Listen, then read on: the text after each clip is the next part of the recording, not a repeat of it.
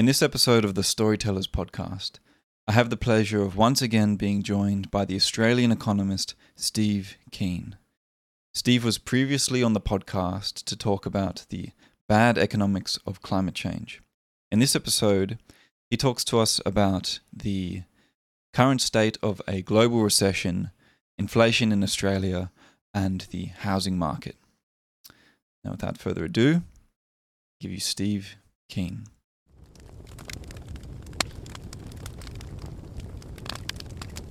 So basically, with the advent of the pandemic, the world at large and Australia began the beginnings of entered something like the beginning of a recession. So Australia went into a recession officially for the first time in 30 years. And to try and combat that, we saw the government implementing policies like JobKeeper, JobSeeker, and various other COVID payments, trying to flush the economy with money, basically, and try to sort of keep economic growth stimulated.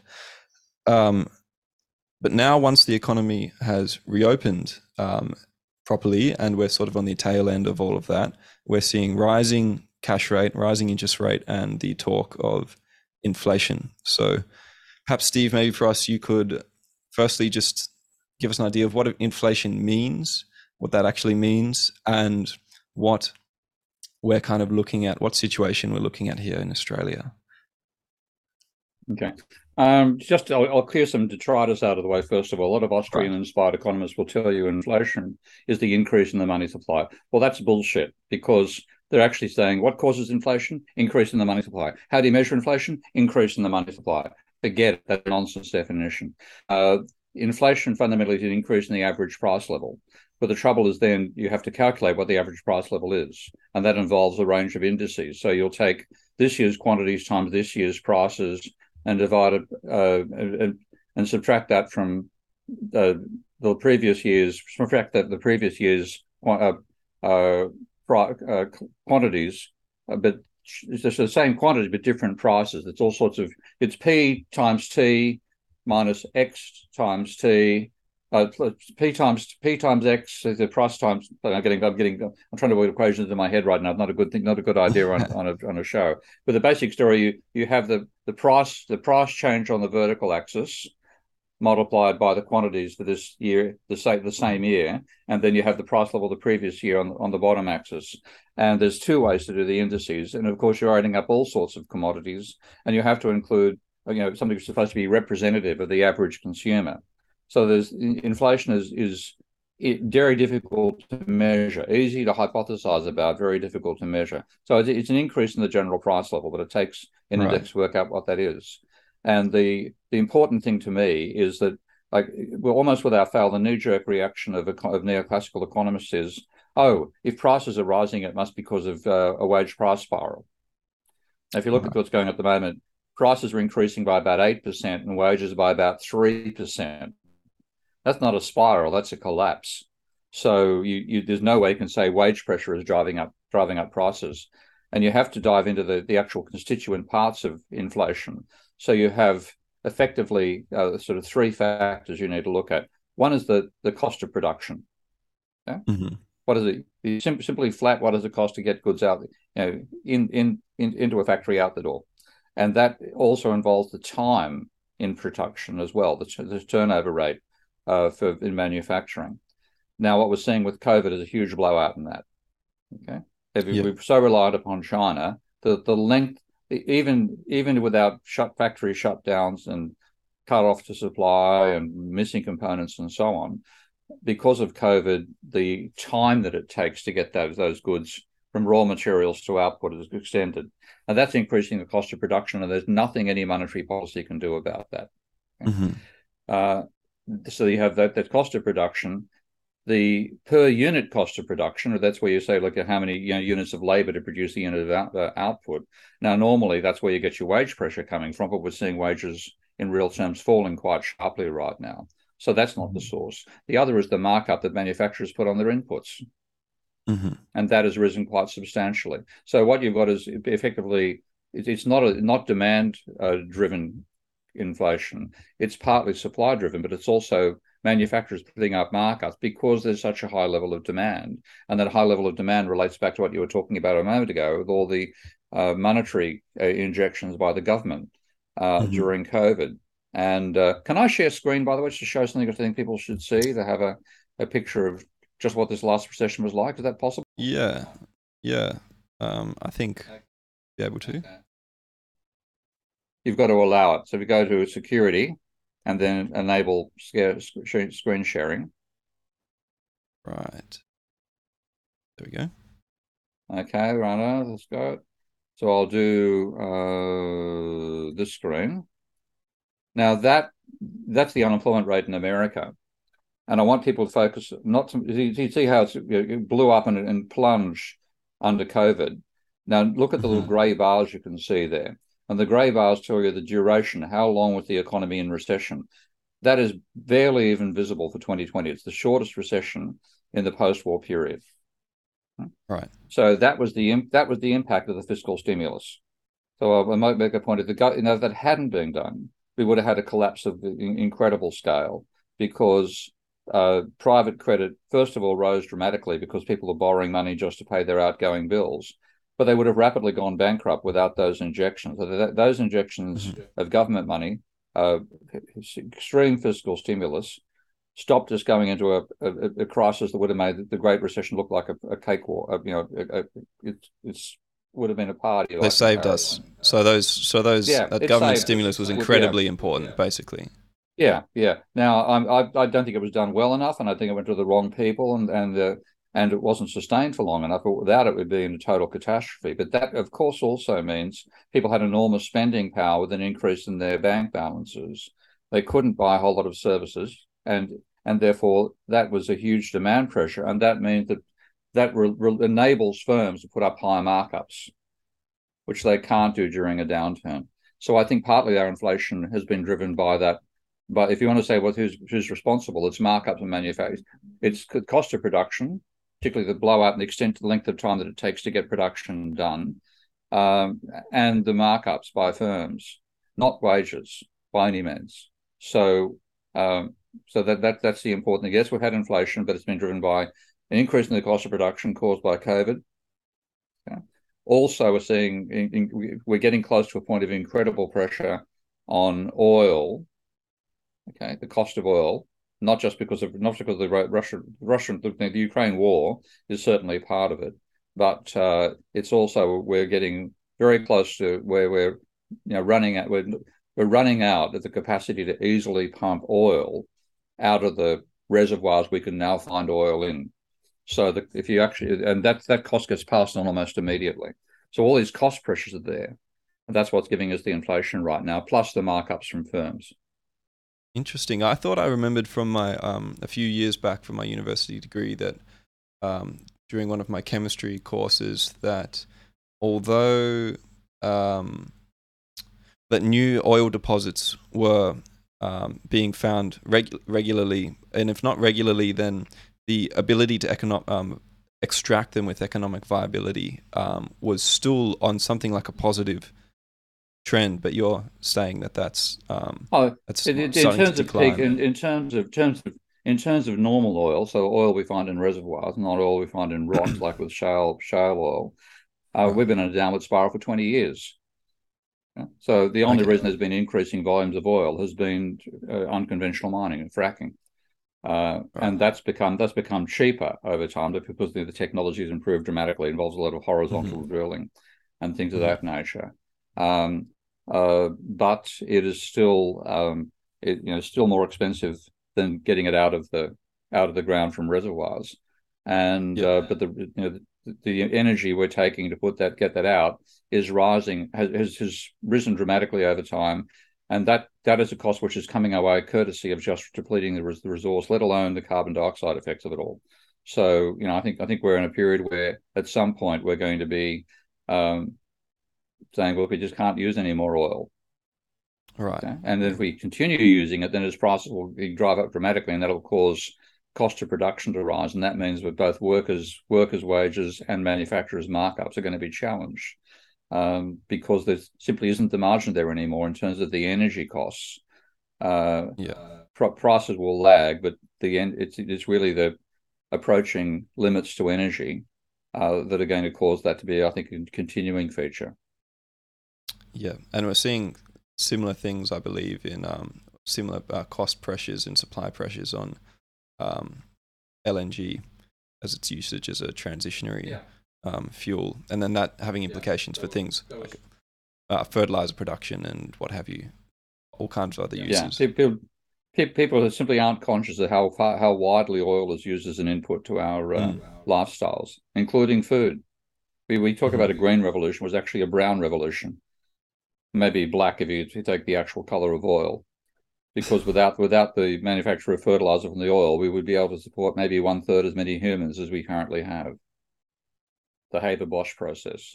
Now, so that sort of thing, people simply aren't aware of how dependent we are upon continuing use of oil when climate change is telling us we're going to have to stop using it completely. Anyway, back to the the climate change tangent there. Back to the inflation topic. So you said that it's not monetary supply, it's not wage growth that's effectively causing our inflation. It's production pressure and passed on costs from manufacturers. And you could very early in the pandemic, you could see markups in various goods and services, like gym equipment, for example. There's massive demand and just quickly diminished supply. You see it with vehicle manufacturing.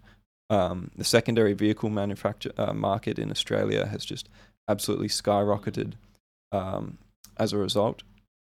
And so I suppose, well, just to speak to that point of wages, so wages, this is something that I just briefly wanted to touch on. There's the old adage, or however you pronounce that word, I suppose, that in the recent past in Australia, but perhaps in America and maybe various parts of the West in general, that inflation has gone up, but wages haven't gone up. Wages have been stagnating for some time. Is there truth, apparent truth to that comment in Australia in particular? Oh yeah, not as much as America, because Australians have seen an improvement in their standard of living since 1975. But when you look at the average American worker, in many ways their per capita disposable income has flatlined in real terms since 1975. So Australians aren't quite that bad. But like all the pressure, abolish unions. Unions are terrible. God, unions are awful. Look at the price rise. It's all unions. Yada yada yada. That sort of rhetoric, mainly out of the Liberal Party, but of course even Labor to some extent was doing, because Labor began the whole idea of using superannuation as a trade-off against inflation. It's been reducing the power of the working class to campaign for a share of the increase in productivity. And America's worse on that front than Australia, but it has happened in both countries. Right. And so what we're seeing now in terms of rising interest rates and the rising cash rate, which I believe is set to rise further next year. I'm not sure. Probably. Well, yeah. So, and that being then this contractionary fiscal policy as an attempt to curb rising inflation, unless I'm wrong there. What implications can we expect from that going forward? I think it'll cause a recession. It'll certainly cause a fall in the house price index. Now, this is the only thing Australians seem to worry about is the house price index. That's the focus of government policy, keeping house prices rising.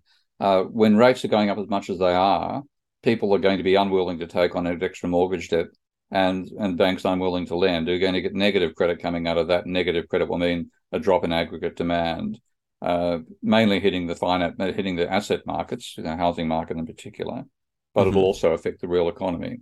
So I think we'll get a recession out of it, and then the central banks will reverse direction. Now, whether it'll actually reduce inflation, you can't. If you reduce wage rises even any more than you've done already, given the increase in essential inputs like energy, you're going to end up with riots like you're getting in France and Germany right now over the cost of living. It's just ridiculous to say you want to have workers' wages cut. The only thing you can hope to cut through causing a recession is manufacturers' markups. So Right. that may be the way you get a price fall coming out of that interest rate rise. But what I expect to see is that that'll also cause a sharp fall in house prices, which we're seeing already, of course. And at some stage, the RBA will reverse direction because the desire to maintain rising house prices is so built into the Australian psyche. They'll do whatever they can to do it. I don't think they, so long as rates are as much higher as they are now, like you're getting rates hitting 6% or so, I think, at the moment, aren't they, in Australia? Yeah, I think something like that. Something around that level. That's going to, so people took out mortgages with fixed rates of 2%, and now being faced three times the interest payments effectively. Yeah, you just can't. You're just not going to be able to hack, probably. Yeah. I mean, the data. Unfortunately, the data that I've got lags the actual real world by quite a substantial margin. I'm using a bank for international settlements rather than having access to the minute by minute data price levels you get out of some of the Australian finance sector these days. But it's still seeing at that stage rising credit, meaning rising house prices, but now we're getting falling credit and therefore falling house prices. So why does Australia have such a fascination then with rising house prices? It seems to me that house prices are high enough already and getting to the point where they're They're insane. Yeah, they're insane. They're far higher than they should be. The house should be a place you buy to live in, not an item you speculate on the stock market. It seems to have become just an investment market for sure, rather than an actual living housing market. That is, and the reason it's actually worked is because I'll show you a chart if I can do another screen share. Is that okay? Okay. This is a new software package I'm working on. But this, you can see there, this is Australia's, the black line is the annual change in house prices, and the red line is the annual change in credit being new household debt. So I define credit as new household debt, okay, with the change in household debt, and the change in credit, and you can just see it, they fit each other like a glove there, and that applies to if I take a look at Spain, for example. I'll go to where's Spain.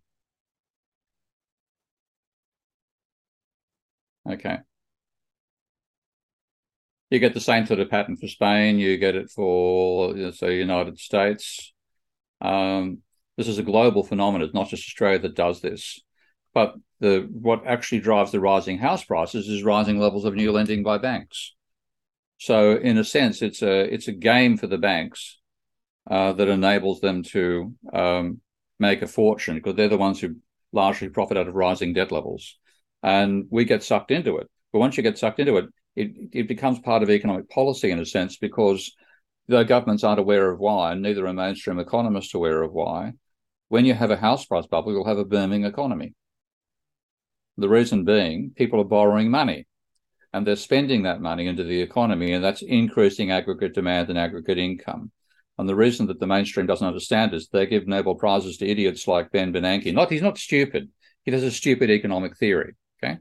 But Bernanke dismissed a debt theory of what causes Great Depressions on the basis that lending is a pure redistribution which shouldn't affect demand, and that's living in a world where banks are intermediaries who take in money from savers and lend that out to depositors, and that's categorically false. The Bank of England came out saying that in 2014. The Bundesbank in 2017 saying those theories are nonsense. But that's what economists still learn, and in that world, change credit has no impact on aggregate demand. Now, that's their fictional laws. They can't see it coming. But when you have a house price bubble, you have increase in new credit, and that credit turns into aggregate demand and income. And so a house price bubble makes the economists and makes the government look good, even if they don't know why it worked. Then, of course, the downside is a crash will come along later. And Australia has continued pumping it so that crash has been forever postponed until the COVID recession. But now I think with rates going up as much as they are, we'll get the negative credit effect out of that and have a recession in Australia as a result. And then the government will reverse direction and try to repump the market again. So housing prices have been so exorbitantly high because the banks are effectively using them as a financial tool to stimulate the economic growth, basically, at the cost of effectively at the cost, as it seems to me, to younger generations trying to enter the housing market with Absolutely. with wage as we well you've said that wages are rising to perhaps a greater extent than you see in America, but perhaps aren't matching what they could be in terms of price rise. Well, they're Real certainly prices. behind price rises, right? Yeah, and in the price rise we've had since the end of the Mm-hmm. not the end of COVID, but the end of the COVID crisis. Mm-hmm. That the wages are definitely well below the rate of inflation, but before it they were sort of at it, slightly above, maybe 0.5% per year increase in real wages, when you might be getting, say, a 3% increase in nominal wages.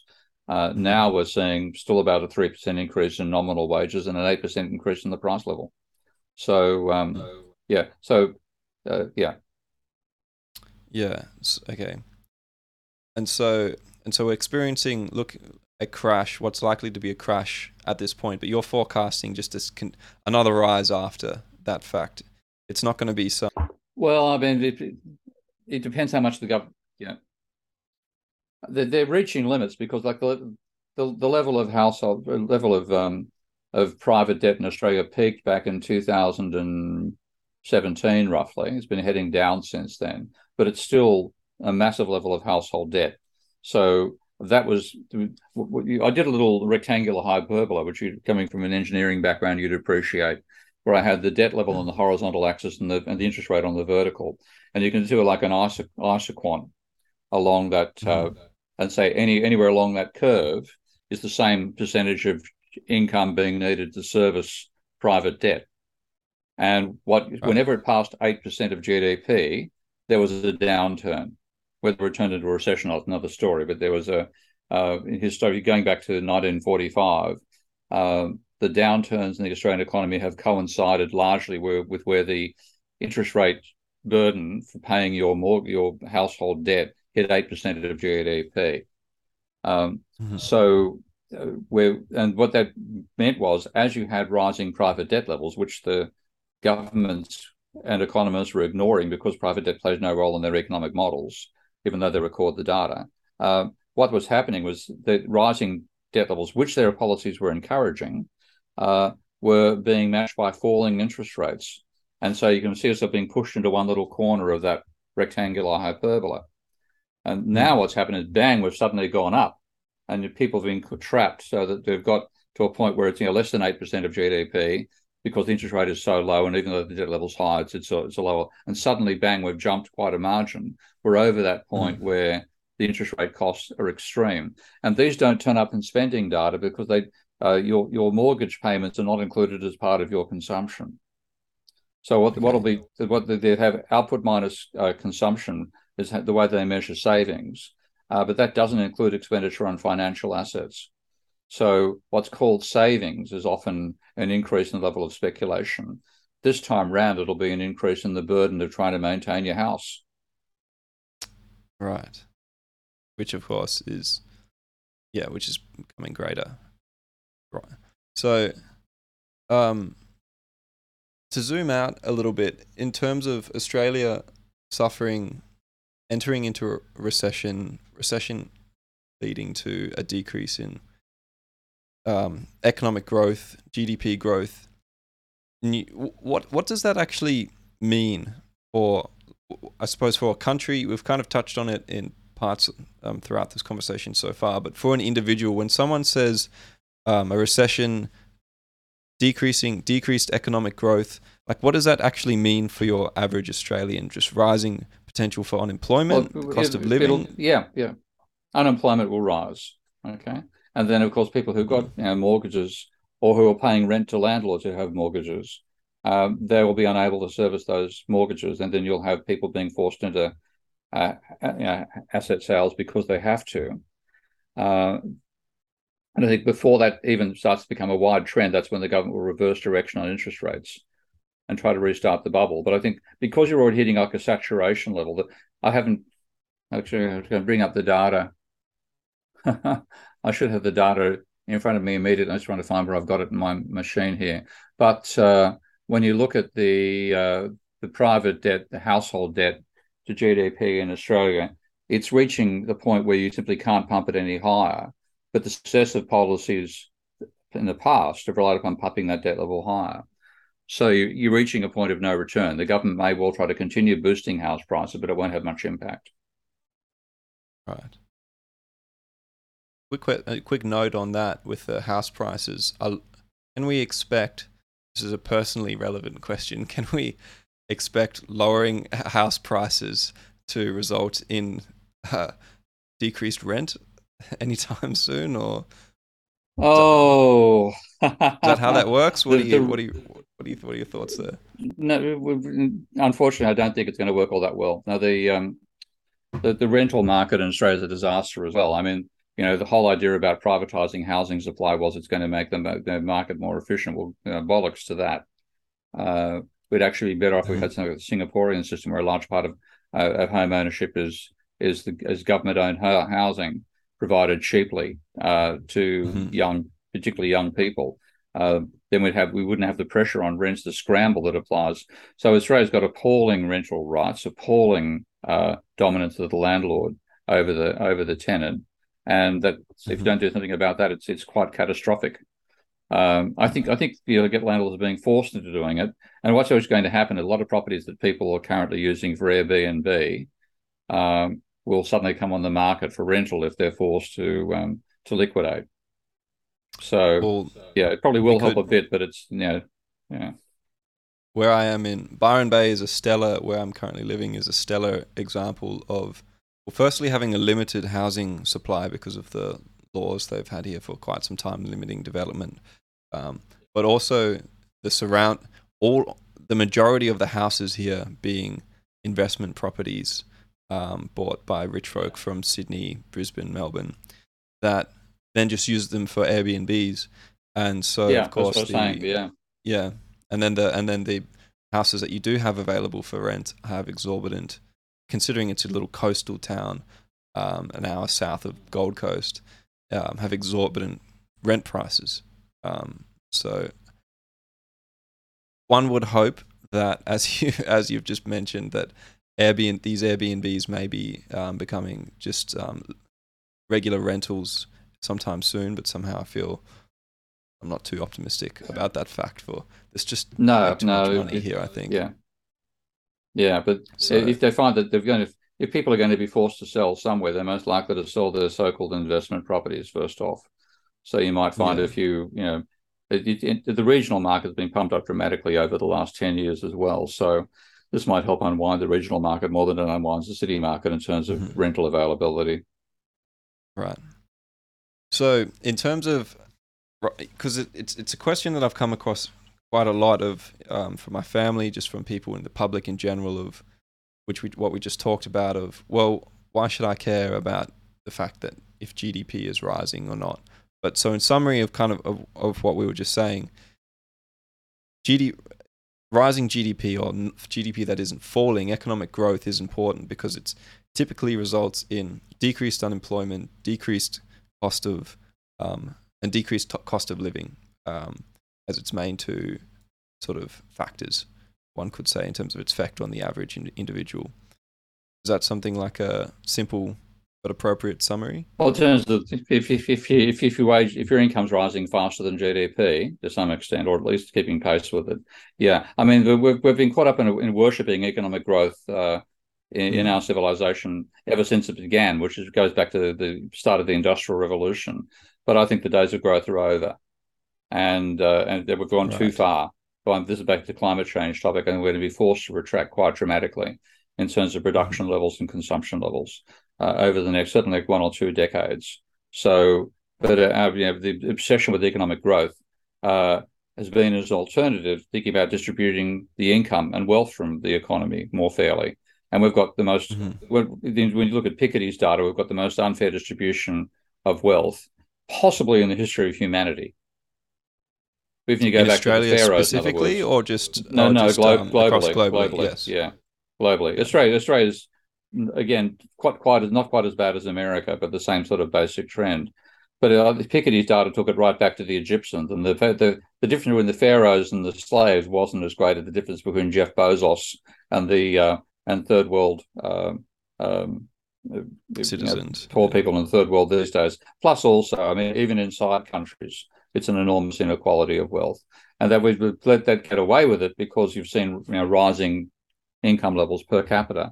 So the distribution has been ignored while the level's going up. If we start going in the opposite direction, then the distribution becomes absolutely critical, because if you force the costs of climate change on the poor, you're going to get riots, because that's basically for a lot of, like, certainly say in the UK where I am now, if they let the price of energy, which currently applies here, run through to the retail sector, then 40% of UK households would be bankrupt. They couldn't afford to pay their energy bills.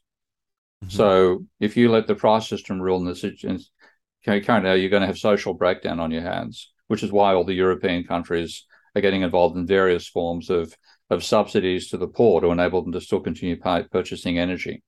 So I think so. I think we have to get away from worshipping economic growth, and I know that's outside the topic of this particular podcast, but that's what's got us in this dilemma, trying to grow continuously on a finite planet, and we are really at the breaking point now, and probably past the breaking point in terms of being able to sustain a sedentary civilization on this globe, and that's going to come back and bite us. So whether we want it or not, economic growth is going to end. An end to, as we've just mentioned, though, an end to economic growth or reduction in economic growth is going to have a disproportionate effect on the poor, will it not?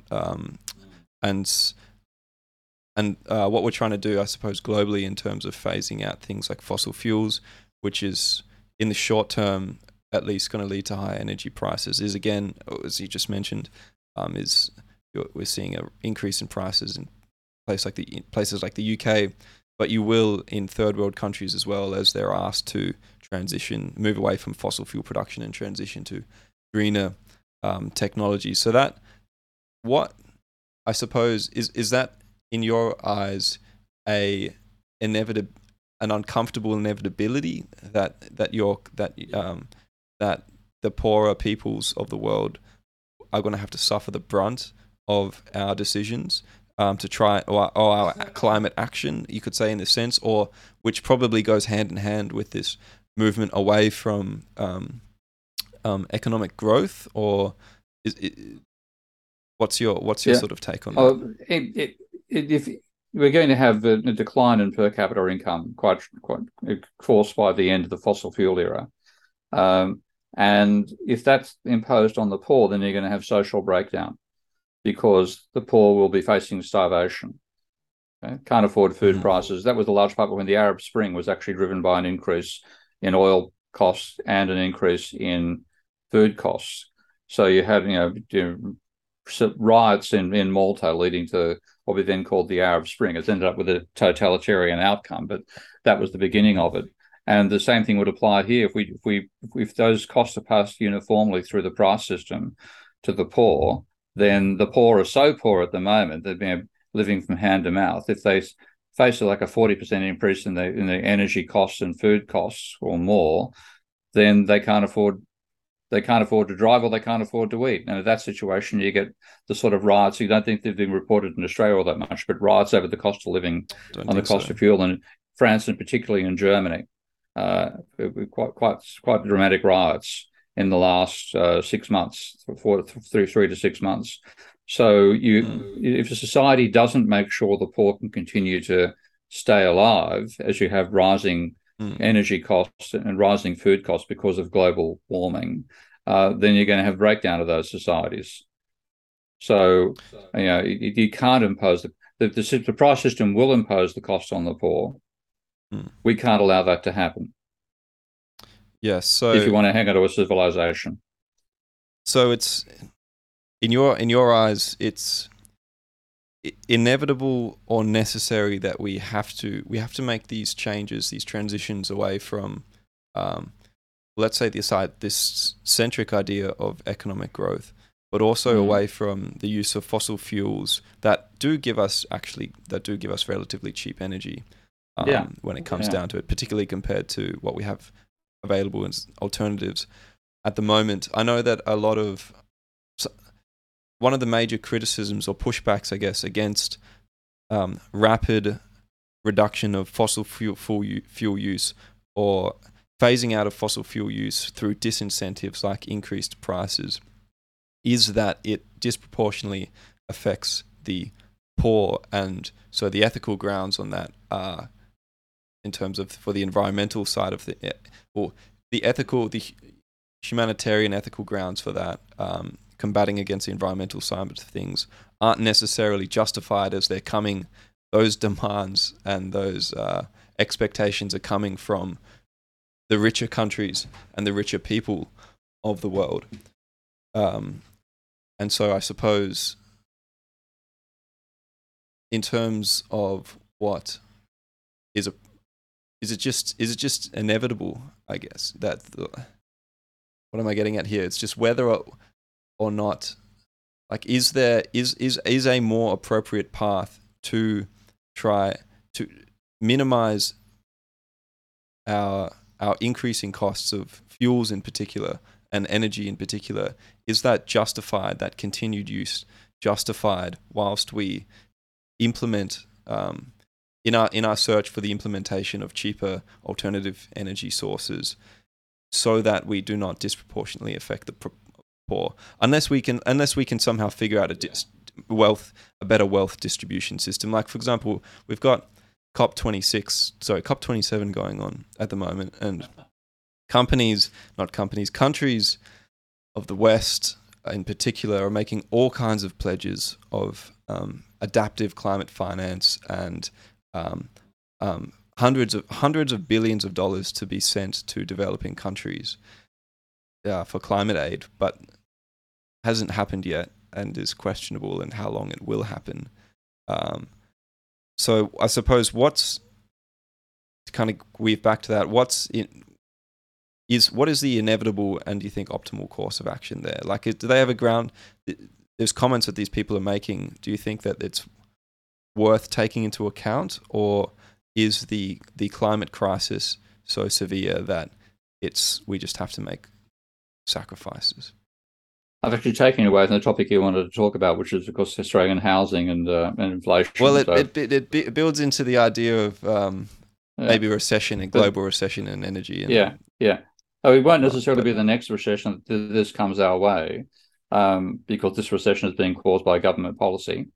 Governments cutting back on fiscal stimulus and the central bank putting up interest rates quite radically. So this is definitely a policy-induced recession we face in the immediate future. But at some point, yes, we're going to be forced. The destructive impact of what we're doing with fossil fuels will be so obviously great that even deniers will have to shut up. And in that situation, we'll be forced, what the hell do we do? And the sensible thing to do would be to drastically reduce our consumption of fossil fuels.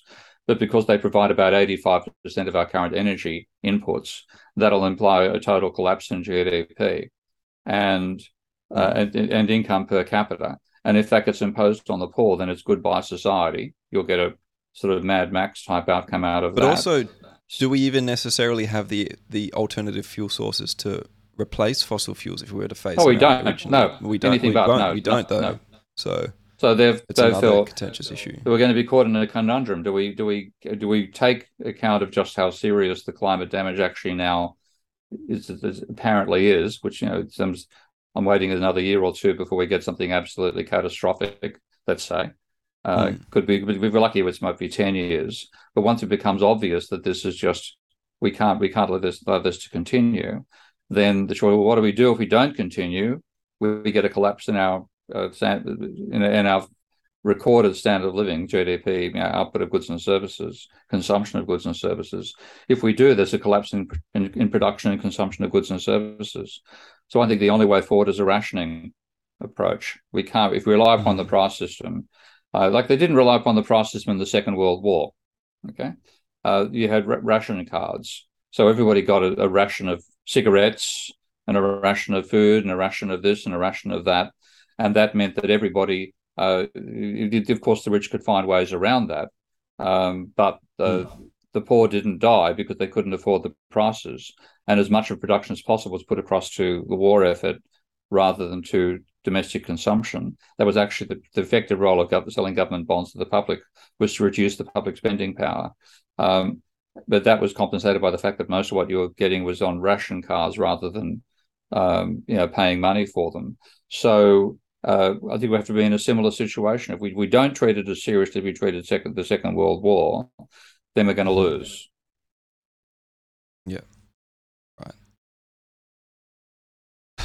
I suppose on that note, are you hopeful for the future, Steve? Are you hopeful for our economics, for our climate? No, I'm not. I'm getting extremely pessimistic because I'm reading what economists write on this, and that they write absolute bloody nonsense that should never have been published in a refereed journal. And yet, when I look at decisions that are being made in the finance sector and also by a lot of governments, they're acting as if the economists have done their job properly. And I can tell you that's one as if assumption that's absolutely false. They've made up their own numbers. They've extrapolated from current trends using quadratics, as if there's going to be no change in the climate as temperature rises by 10 degrees.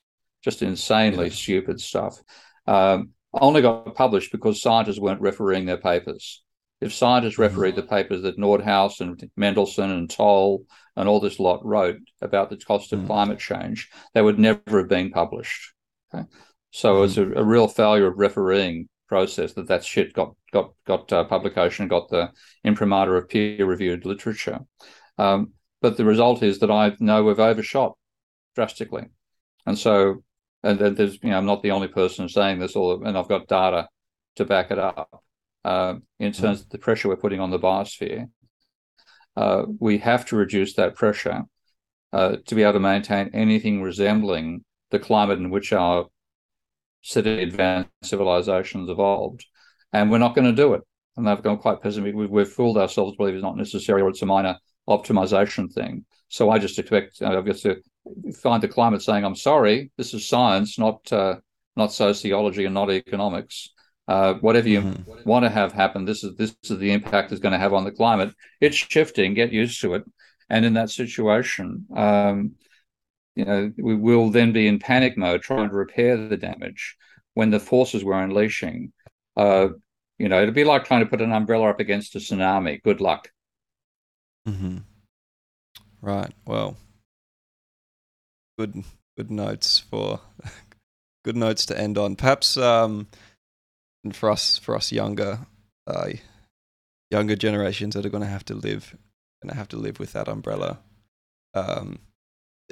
Before we maybe wrap things up, is there anything else that you think worth touching on or worth knowing about Australia's situation at the moment, its economic situation, its housing market, and what we can expect in the future? I suppose that the one thing Australia's got to do is fix up its energy cartels. I mean, that's been quite insane. That the prices you're paying for gas are ludicrous. Australia has a major.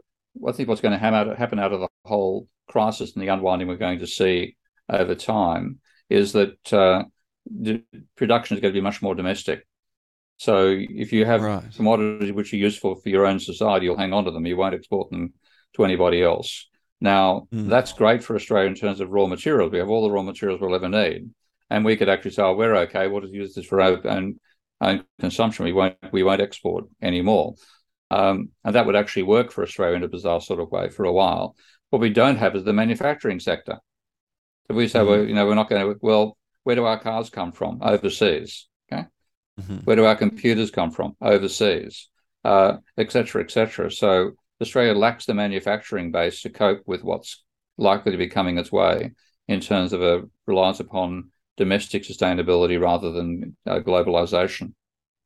Do you see that being a global trend of countries? Because we're in such a globalized, interdependent state at the moment internationally, and so you expect that the countries become more dependent on local production and maybe reversing that trend back a little bit. Yeah, reversing that trend, but to actually properly reverse it requires investment, and you won't necessarily have you won't have the funds in private corporation to do that investment. So it's going to be a you're better off to have a manufacturing base and some, like in that sense, America got both the manufacturing base, which is obviously better than Australia's, and a lot of raw materials and resources as well. So in this strange little way, America could go back to a form of isolationism. Australia, you have to rebuild this manufacturing sector, not quite from scratch, but machine tools, making machine tools. We don't do that. All the things you need to be able to maintain an advanced industrial civilization we've run down over the last 40 years. So Australia it'll have the raw materials, but it won't have the knowledge about how to turn those into finished goods. So I think so a demand for skilled labour is perhaps what skilled.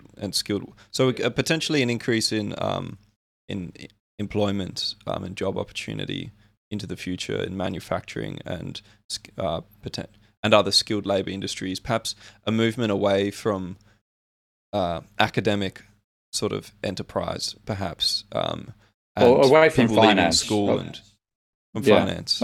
Away from finance. We've let finance run the economy and globally as well, of course, for the last 40 years, and this is the state it's got us into.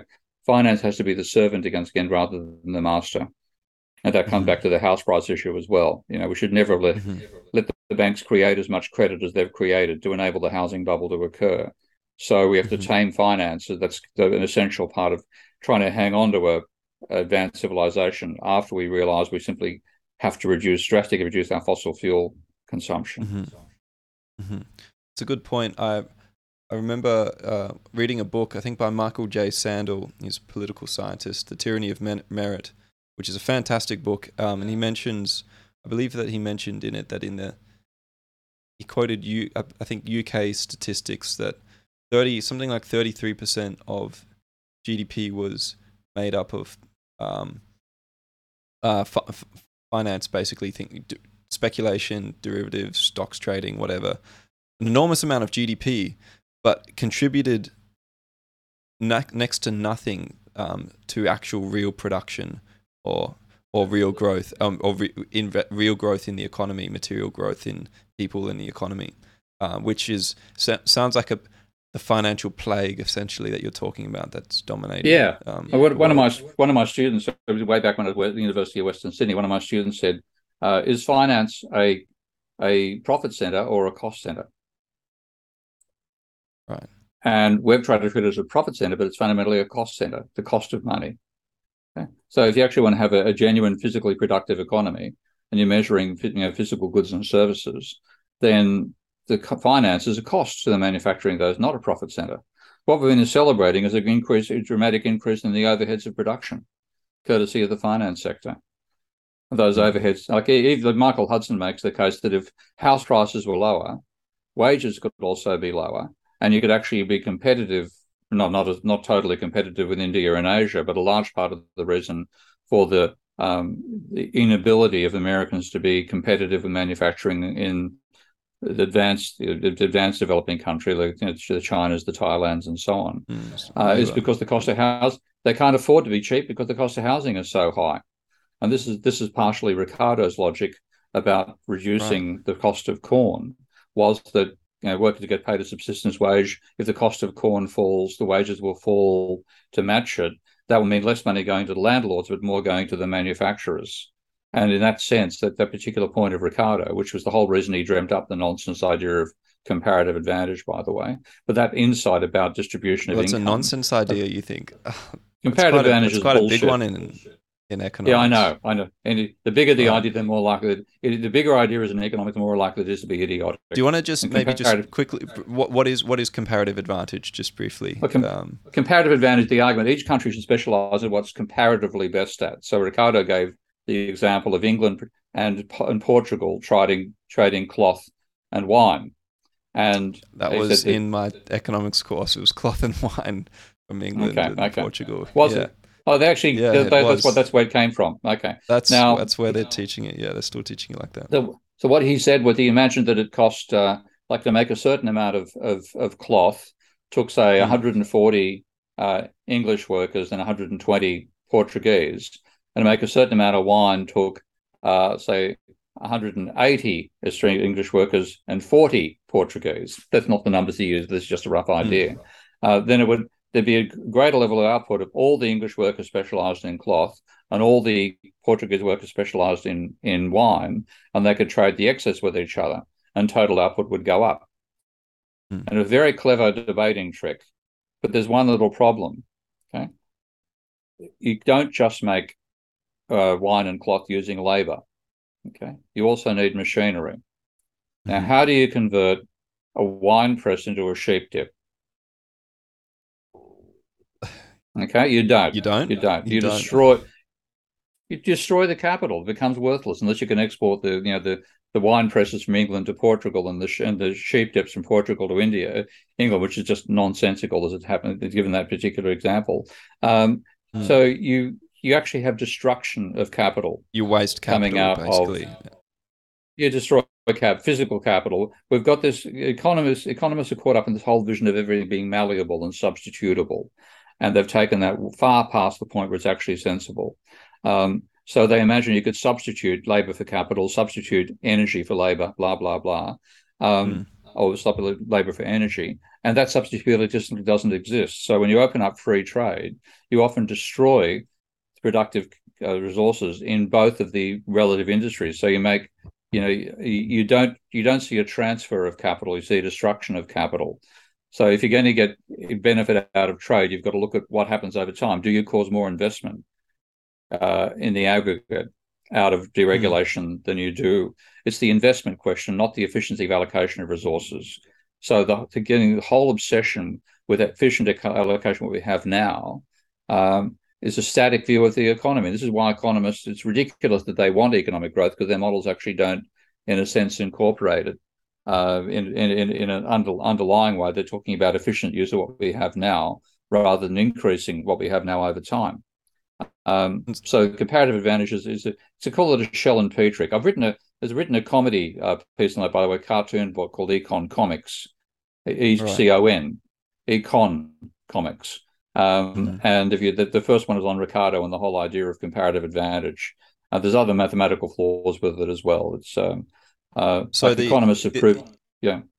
Even with the initial, you could say something like the initial or gradual destruction of capital, but also skilled labor used for the production of those goods and services. That's something you lose as well over time, I imagine. Yeah. It doesn't lead to a net positive increase in terms of that comparative that specialization.